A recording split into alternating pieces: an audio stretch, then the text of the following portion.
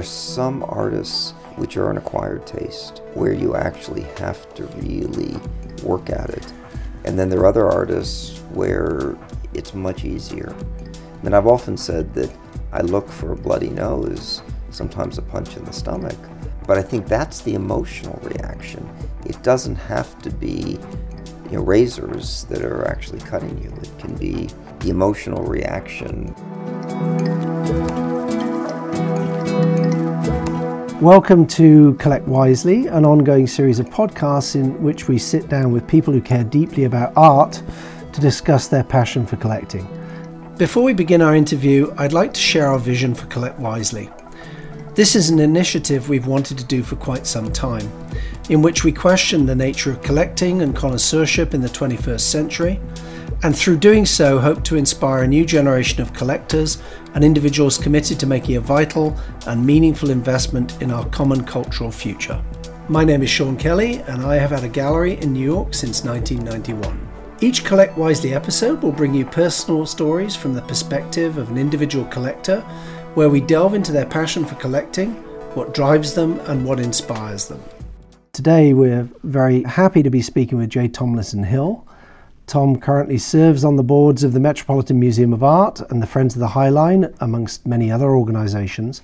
The collection Tom and his wife Janine have assembled over the years is particularly wide-ranging, encompassing works from the Renaissance and Baroque periods to contemporary art, and one of the largest groups of Christopher Wall paintings in private hands, which he recently exhibited in Hong Kong. Welcome, Tom.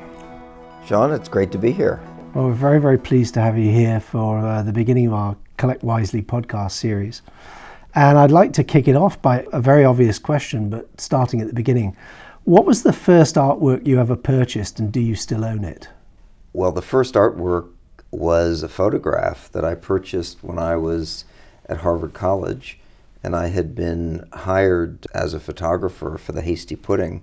My real love was writing for the Harvard Lampoon, but they didn't really have an opportunity for photography because we farmed out all the photography. But when I was doing an exhibition for the Hasty Pudding, I had a chance to meet this amazing photographer who worked at the Carpenter Center at Harvard, and I bought one of his photographs, and I said, boy, this is a fun thing to do. I still have that photograph. So it wasn't somebody famous, it was just somebody that you... No, it was just somebody I liked. He was a teacher. Right, and you've still got it? I still have it. It's the foundation of the collection? Well, I don't know about the foundation, but you have to take risks. Well, you've certainly proved that you've done that in your collecting career.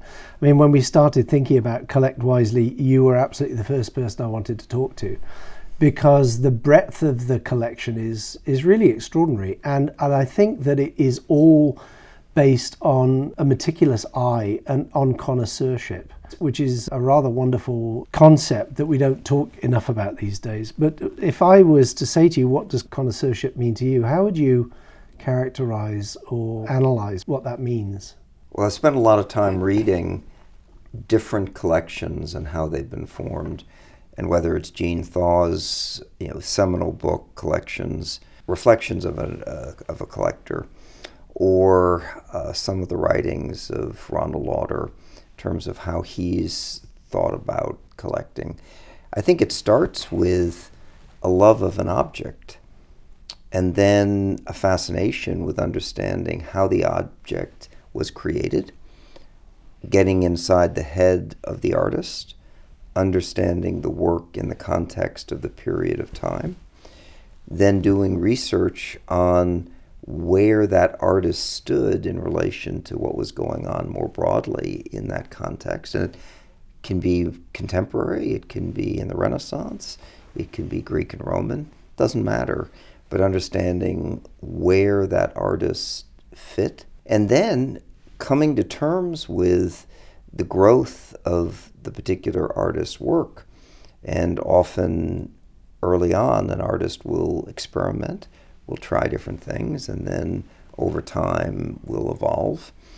And one of the things, particularly with artists post-World War II that we've collected, is we look for each decade, did the artist continue to reinvent themselves? And whether it's Warhol or Christopher Wool or any other artists that we've collected in depth, there is an evolution. And so trying to understand an early work versus a mid-career work versus a later work, and then ultimately trying to come to terms with what is great. Because artists, typically prolific artists, produce a lot of work. I think one of the reasons that Picasso has probably the greatest market capitalization is, along with Warhol, is because he did so much work, as did Andy in the factory. Whether it's the Marilyn series, there are some Marilyns better than others. And so the question is, can you actually develop an eye to make a judgment about what is good and what is great? And do you and Janine do that equally? Do you do that singularly? Do you rely on other people's opinion for that? How have you educated your eye to the point where you are comfortable being out there making those decisions? Well, you always want collaboration. You always want advice. And so I will frequently do the research around an artist, around a period, around different types of work. Invariably, I want Janine's point of view on what she thinks. And have to say, she has, in some instances, decided to veto a work of art. I wanted to buy a Warhol electric chair when both our daughters were at home, and Janine said, I would prefer not to have an electric chair. Wait till our youngest is off at college, and then you can get your electric chair. So I let that one pass, and then I ultimately got an electric chair when our youngest was in college. So frequently, what you have to do is start with an idea. And early on, when we were choosing the 8 artists that we were going to collect post-World War II in depth, I came up with my list of 8. Janine came up with her list of 8. And why 8? I said, well, I want a handful. I want, to concentrate. My definition of concentrate is to have at least 4 major works of the artist. I don't want to have one of each. I want to actually make a decision about which artists mean the most to us. And so I compared my list with Janine's. There was an amazing amount of overlap. And then because we're very close to Peter Marino, I got Peter's view of his 8. Warhol was on all 8. So was de Kooning, so was Twombly. Francis Bacon was on Peter's and on mine, but not on Janine's. And Janine got to love Bacon. But I think it all started with an idea and then research, which is what I typically do. I then go to get as much advice as I can around different areas of an artist's career. I'll speak to the dealers who've dealt. I'll speak to museum people. I've been fortunate enough to be involved with any number of different museums. At one point I was on the board of the Whitney. I was chairman of the Hirshhorn. If you wanted a judgment about Francis Bacon, you had to speak to Jim Dimitrian, who did the first retrospective of Bacon's work in the United States. One of the great directors of the Hirshhorn Museum, who trained a whole generation of curators. Well, he trained Neil Ben Ezra. He trained any number of really talented people who've gone on and done great things in the art world. But if you wanted a judgment around what was a great Bacon, you had to speak to Jim Dimitrian. And so I talked to conservators. I talked to other collectors. I have never, other than really early on, where I used a former curator to form a specific judgment about an artist that I didn't know, and this was after the curator had left, working in museum, where I decided I was going to pay the curator a certain amount of money for a particular point of view. I've never used an art advisor, but I have profound relationships with people who are in the dealing business. Do you lament the rise of the art advisor in the sense that, you have a class of people who are having their taste and their judgment informed by third parties? I don't at all. In fact, I think an art advisor can play a very useful role in doing a couple of things. And first, educating a collector about a given artist. I think an art advisor can also create access to work, particularly in the secondary market. I think an art advisor can also help establish a relationship with a dealer. But I think there comes a point where the collector has to have an independent voice, and the art advisor's role can only go so far, and then it's up to the collector to make a decision about whether they love an artist, whether they want a given object in their collection. And you can't rely upon an art advisor to make the decision about what is good and what is great. You have to internalize that and make a decision yourself. Your mother was an artist, and so you grew up around a painter. You grew up around somebody making and my sister making as well. work. Okay, and your sister. So you grew up in a very creative household. If I was to ask you the moment when you knew you were a collector, can you identify that as a specific moment or a period? I never actually liked the word collector because it kind of implies something that is stuffy and something that is not available to a broader group of people. And early on, I've said if I'm lucky enough to be able to buy a great work of art, I want to make it available to others. And so we lend everything, if in fact it's not too fragile to travel. If there's a Bacon show, we'll lend our Bacon. Same thing with Picasso, de Kooning. And I think it's really important to have what I would characterize as a democratic view where art was made to be seen.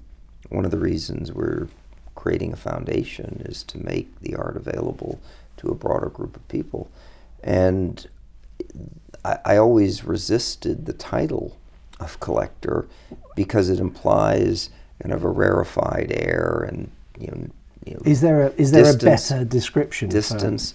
I think it's an individual who loves objects and who wants to understand why an object has been created and where the object fits into a broader context.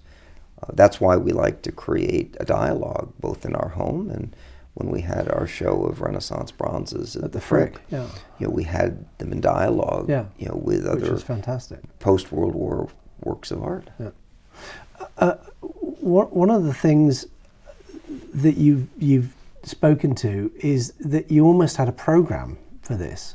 I mean, you sat down and decided there were, what was the list going to be? There were going to be these 8 artists that you were going to collect. But I had no idea I'd be able to do it. I think it's a little bit like when you start a business. You have to have a strategic plan. You have to have a series of goals. But it's a very deliberative process that you've gone through. I mean, most people are actually that focused and that organized about it. They tend to just collect. But you've been very focused on how you've organized your very deliberative approach to creating a collection. And it's one of the great collections, which is very peripatetic. And it has this absolute laser-like focus on quality. And I really wonder where that came from. Was it always there, or was it something that you've developed? Well, I think based on my business experience, I always wanted to be with excellence. I wanted to be with partners and people I worked with who have an idea of excellence and they share that idea. I never wanted to be involved in any organization that was not an excellent organization. One of the reasons that Blackstone has been so successful is those of us who were partners at Lehman Brothers realized the flaws in the culture at Lehman Brothers, and Steve Schwarzman and Pete Peterson early on said, what we're going to do is avoid the mistakes of all of our former colleagues and partners from Lehman Brothers and create an organization that is different.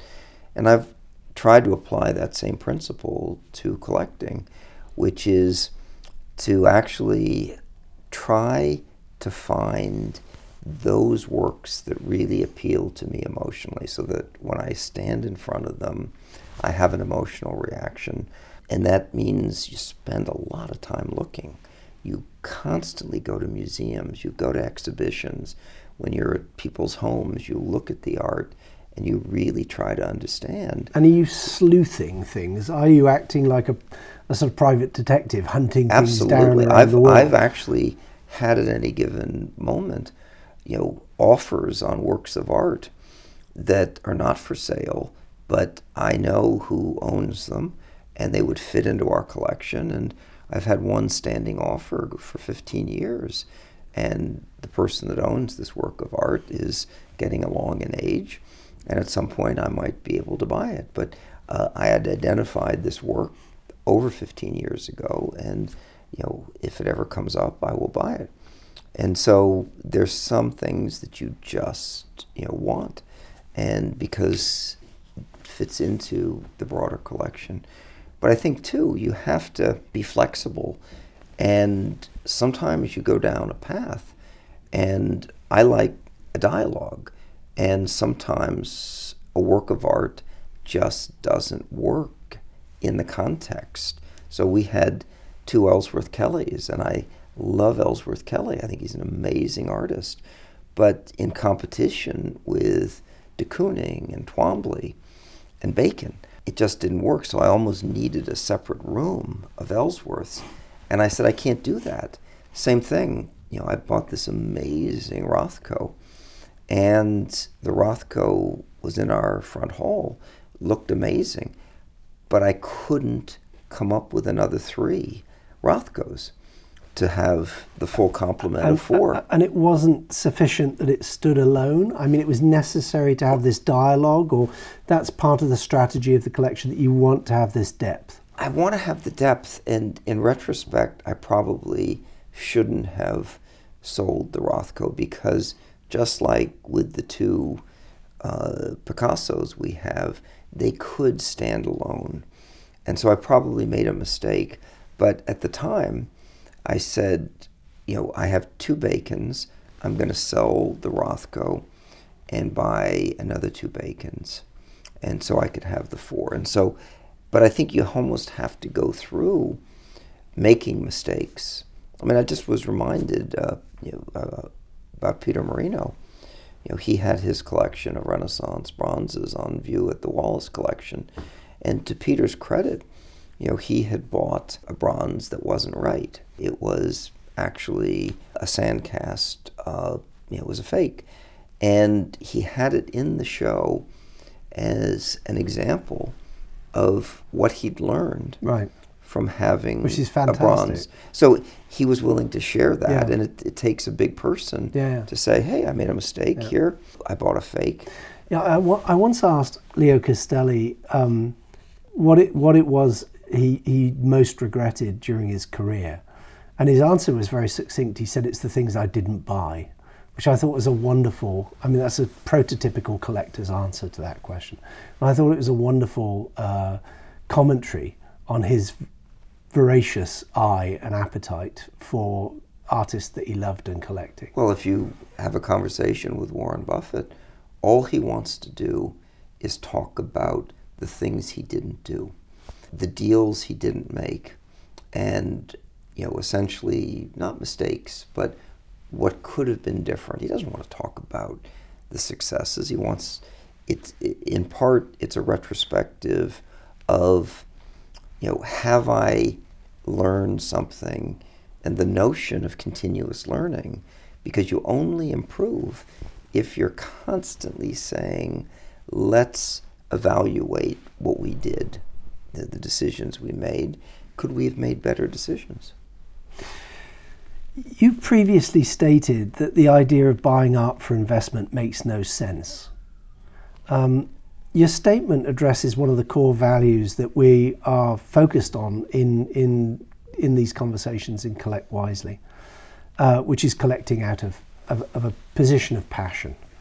And can you identify what it is that drives you and your passion for collecting to an impetus, to a person, to a historical moment, to a mentor? I know you've had incredible mentors in your life in terms of advice about the collection.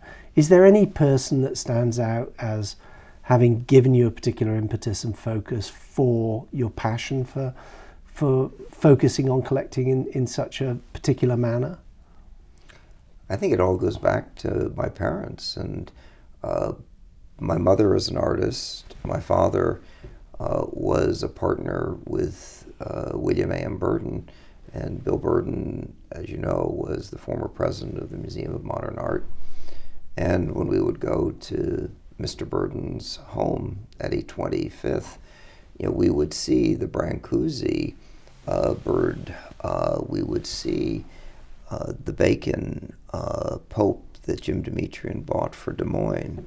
We would see these amazing works of art. And I actually would listen in on conversations that Bill Burden would have with my father about how he thought about putting a collection together, and he had multiple works of art by the same artist. And so that was, I would say, instructive and inspirational.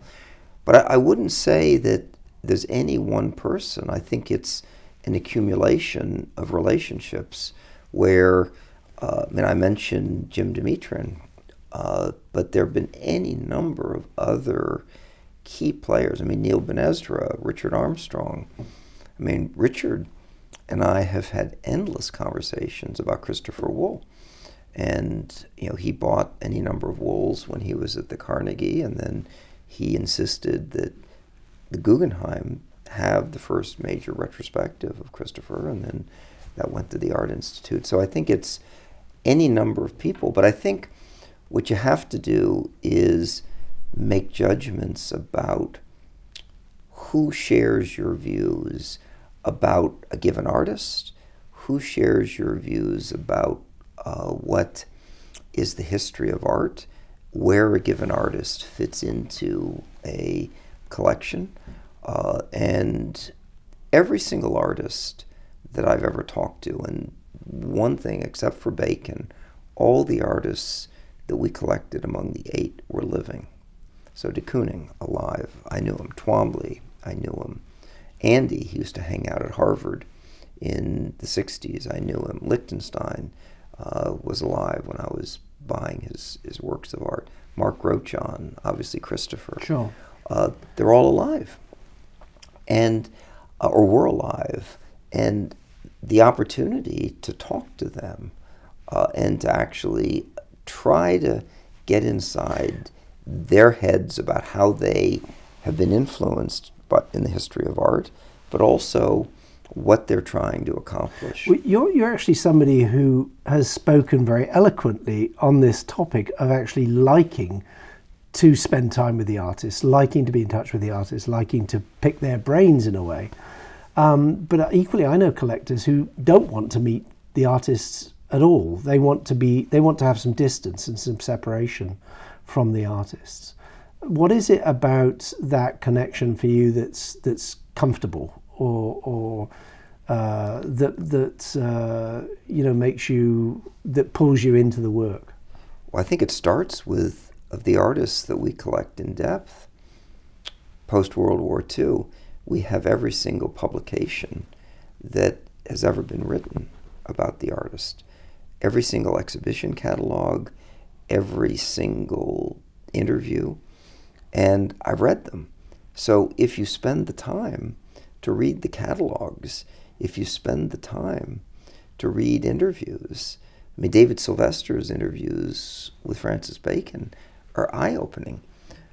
If I'd had a chance to meet Bacon, why not take advantage of it? Absolutely. Well, I actually did know Bacon when I was much younger as a curator. I mean, you might learn something. Well, I did learn quite a lot. A lot of it we can't talk about on air. No, but you might learn something about art. You might learn something about life. We certainly learned something about life around Francis and Lucian. So, if I asked you to characterize your particular approach to collecting, would you, in one word, would you describe it as intuitive or intellectual or emotional or analytical? Or another word, for instance? I mean, I think it's all of the above. It starts with seeing an object and saying, this is really interesting. Then you go into the research phase. You do the analysis of, well, why did this particular object interest you? Then you put the artist in some kind of a context. Is it the shock of the new for you? I mean, is there, to sort of paraphrase Robert Hughes, but is there a moment that something intrigues you and it starts tickling away at your imagination, your intellect, and it won't let you go? Because, I mean, a lot of the work that you're talking about, and I know that you also are collecting very young artists as well, and groups of artists with the same rigor and the same precision. Is there a moment at which it crosses over from being interest to obsession, and there's something about the work that just won't let you free of it? Well, I think we're all somewhat obsessive compulsive if you're actually spending the time to actually read about an artist and the work that they're doing. But I think there's a moment where you connect, and sometimes it takes time, because often artists are difficult to actually either understand or come to terms with what they're trying to do. And I think, Christopher Wool is an example, which is a lot of his work is heavy lifting. He doesn't make it easy for the viewer. And, starting with the text pictures or even before that, stamps, they are hard. Often black and white, often aggressive. It's all about process. He doesn't make it easy for the viewer. And so sometimes it requires spending a lot of time thinking about the art. There are other artists, and when we first bought our Rothko, you say, boy, this is so pleasing. And I think that's one of the reasons that probably today Rothko is such a popular artist around the world, is that he's very pleasing to behold and to watch. So would you say within the collection, I mean, certainly with somebody like Bacon, and it's rough. You've spoken to, the point with Christopher Wool. And de Kooning. It can be very rough. I mean, does it require a little sand in the oyster to make the pearl? No, because there are other artists like Bryce Martin, we collect in depth, where it's lyrical and beautiful and very reminiscent of mosaics and going back to Greece and Pompeii. So it doesn't have to be in your face. I mean, I've often said that I look for a bloody nose, sometimes a punch in the stomach, but I think that's the emotional reaction. It doesn't have to be razors that are actually cutting you. It can be the emotional reaction. Which tends to come first? Does the seduction come first, or does the emotional kind of gut punch come first in your experience? Again, I don't think you can generalize, because there's some artists which are an acquired taste where you actually have to really work at it. And then there are other artists where it's much easier. And I mean, for instance, Bob Gober, I don't think makes it easy for you. And you have to actually spend a lot of time. Tom, do you think that your position and what you're talking to in terms of connoisseurship and scholarship and research and really getting into and under the skin of an artist over a long period of time with a lot of reading and a lot of analysis is almost exactly antithetical to a moment in culture that we live in now with art fairs and a lot of quick decisions being made about collecting in a very public way. Do you spend a lot of time at art fairs going to look at art? I mean, it almost seems to me that would be completely antithetical to your... Well, I will go to art fairs. I was just in Hong Kong and Basel was there, and I did walk around twice. And if you like to look, you can see what is on the walls. And often what you'll find at art fairs is not the best, because often at art fairs you're dealing with newcomers who maybe aren't as sophisticated, so you get a judgment about what dealers are trying to sell at what point in time. But anytime there's art on the walls, you learn something. And I don't happen to go to art fairs because it's not a good use of my time. I used to go to Basel in Switzerland because this was in the 90s.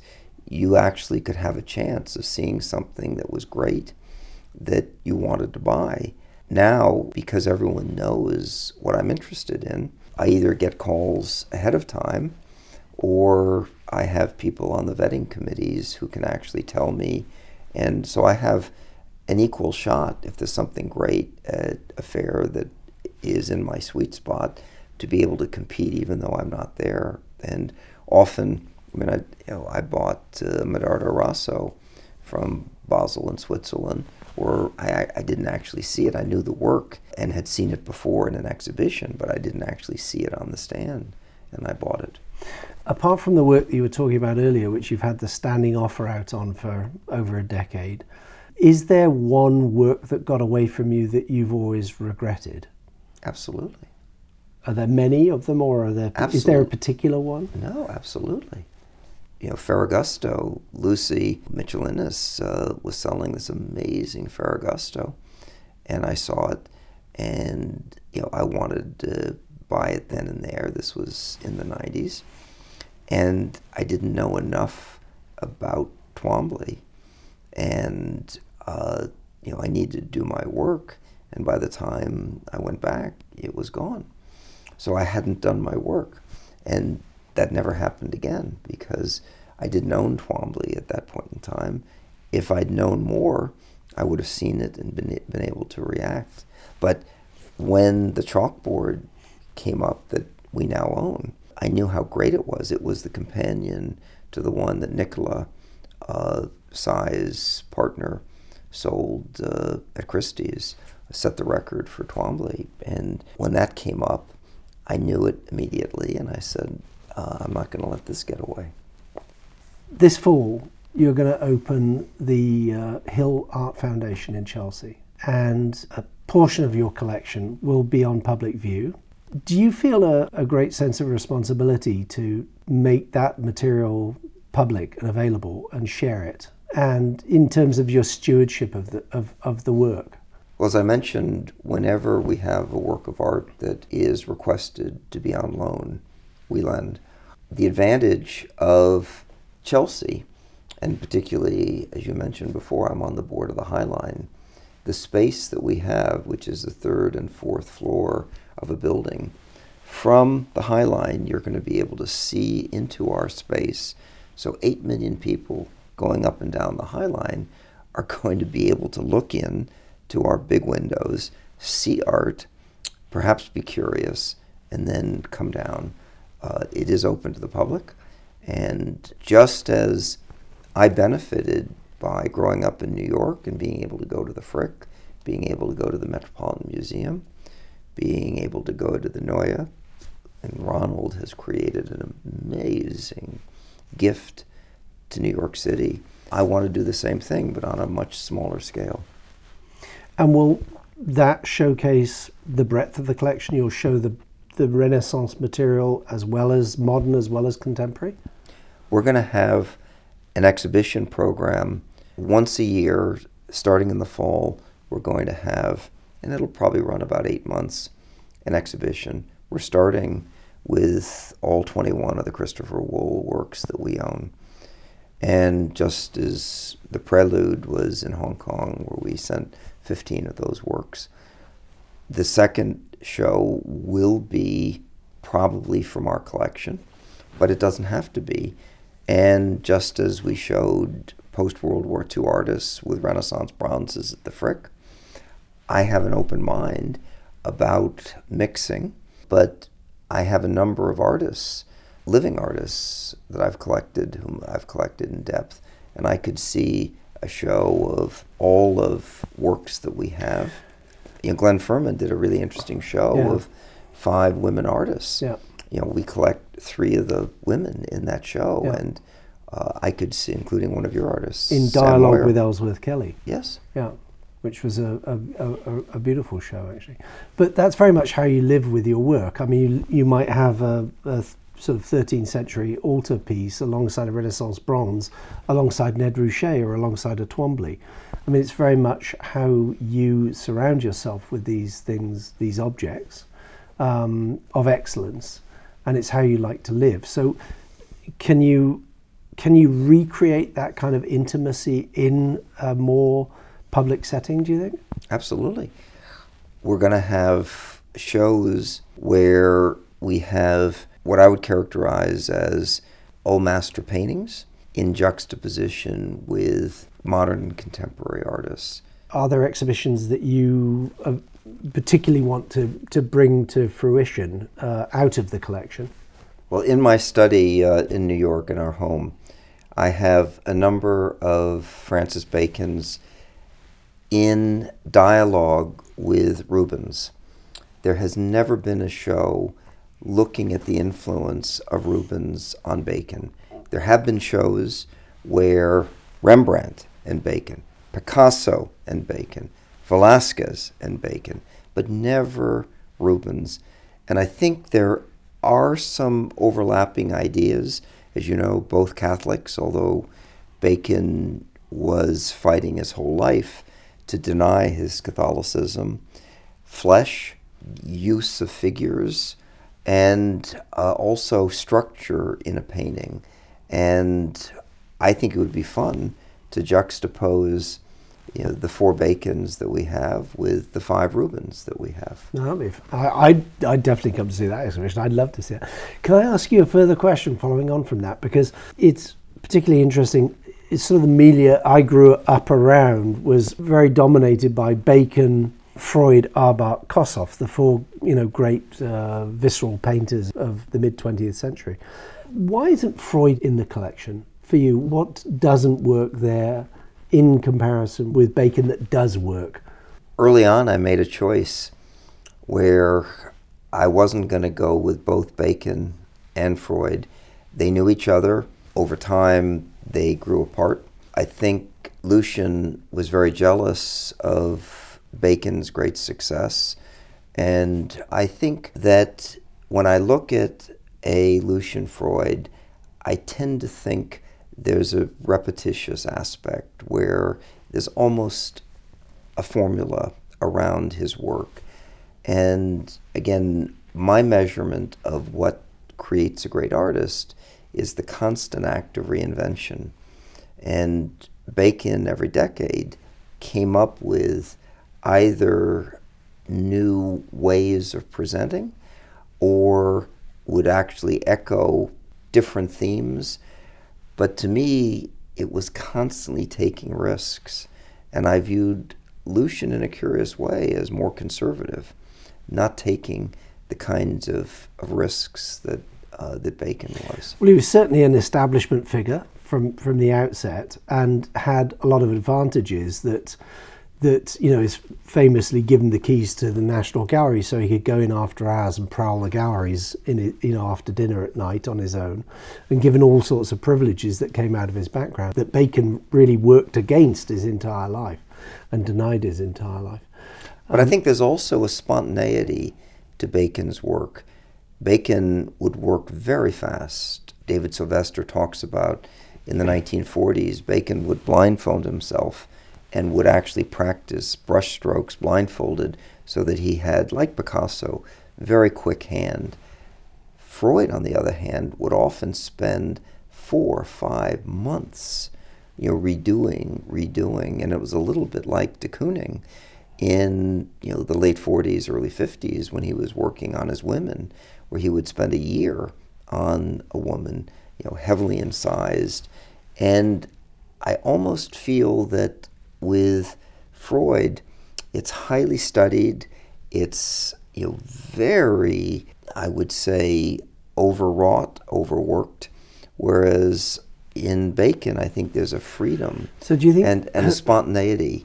Do you think there's a sort of self-consciousness to that? Well, without doubt, what Freud was thinking about was, the psychological aspect, and there's almost a self-consciousness, whereas with Bacon, he didn't care. He would, it's viscerally intuitive. He would paint the way he felt, and sometimes they weren't successful, but when he got it right, they are just so dazzling. If you were starting off as a young collector now, in 2018, what advice would you give to your younger self, setting out to engage and indulge your passion for objects as a collector? It's pretty simple. Look at as much art as you can get your eyes around. And whether it's exhibitions, museums, talk to as many people as you can about what you're interested in. And it's never too late when you stop to think. We went down the path of Renaissance bronzes because in the mid-90s, I didn't want to go there in terms of provenance issues on Greek and Roman. But right now, I'm actually thinking about Greek and Roman because it's now all out there in terms of provenance, and you either have safe provenance or you don't. If you don't go near it. But it's never too late. And just think about Jean Thaw, how many different collections, Native American, drawings, Renaissance sculpture. He was so diverse. But it starts with looking and then spending as much time as you can with the art. So I have one final question for you about collecting, and that is, if you could choose a single artwork from any period in time, from anywhere in the world to live with, but you could only have one artwork, what would it be and why? Oh my goodness.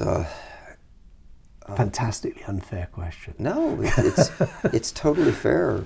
One of the games I play with my 2 daughters and with Janine, when we go into any given work, let's say an exhibition, I say you only get one. Which one do you take home? Or you go to a museum in a given gallery, you only get one.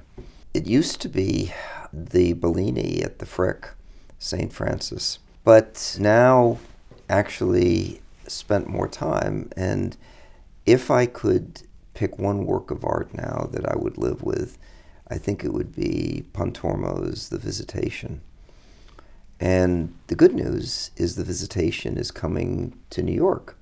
It's going to be in an exhibition at the Morgan Library, and it's going to be at the Getty. The show is opening at the Uffizi. We are lending our Pontormo to that show, which is going to be paired with the Getty Halberdier. But if I could have one picture now, it would be The Visitation. So should we be alerting the directors of the museums that you might be lurking there and something might disappear? Unfortunately, it's not for sale. But, you can still say it's a great work that you wish you could live with. Yeah, no, absolutely.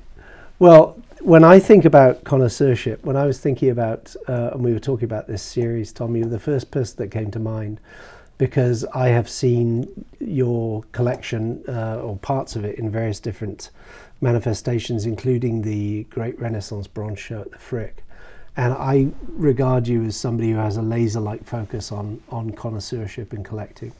And I'm incredibly grateful to you for sitting down with us today and discussing that, and also thankful that we were able to get you to be the first person to do this, to launch Collect Wisely, the podcast. And so thank you very much for your time. Well, thank you, Sean. And I think if you could leave with one thought, which is don't be afraid to make mistakes. Don't always believe what you hear. You have to go with your gut. Only buy what you like. And at the end of the day, you have no idea whether what you buy is going to go up in value. But you can be very careful so that what you buy doesn't go down.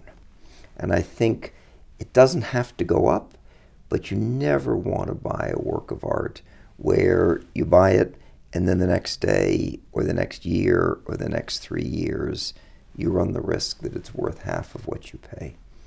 And I think, if you keep those thoughts in your mind, you can have an enormous amount of fun. Great advice for collecting wisely. Thank you.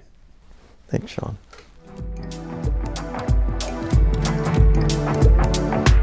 We're delighted to have featured Tom Hill on the inaugural Collect Wisely podcast. The Hill Art Foundation will open in Chelsea in the fall of 2018. Thanks for listening to today's episode. Collect Wisely can be found on iTunes, SoundCloud, Stitcher, Overcast, and Google Play. You can also find our episodes on our YouTube page. Just search Sean Kelly Gallery. Please be sure to subscribe to get the freshest episodes when they release. And if you really like the show, please give us a review or drop a comment. Or you can email us at info@skny.com. You can also follow the Sean Kelly Gallery at Sean Kelly NY on Instagram, Facebook, and Twitter. Cheers.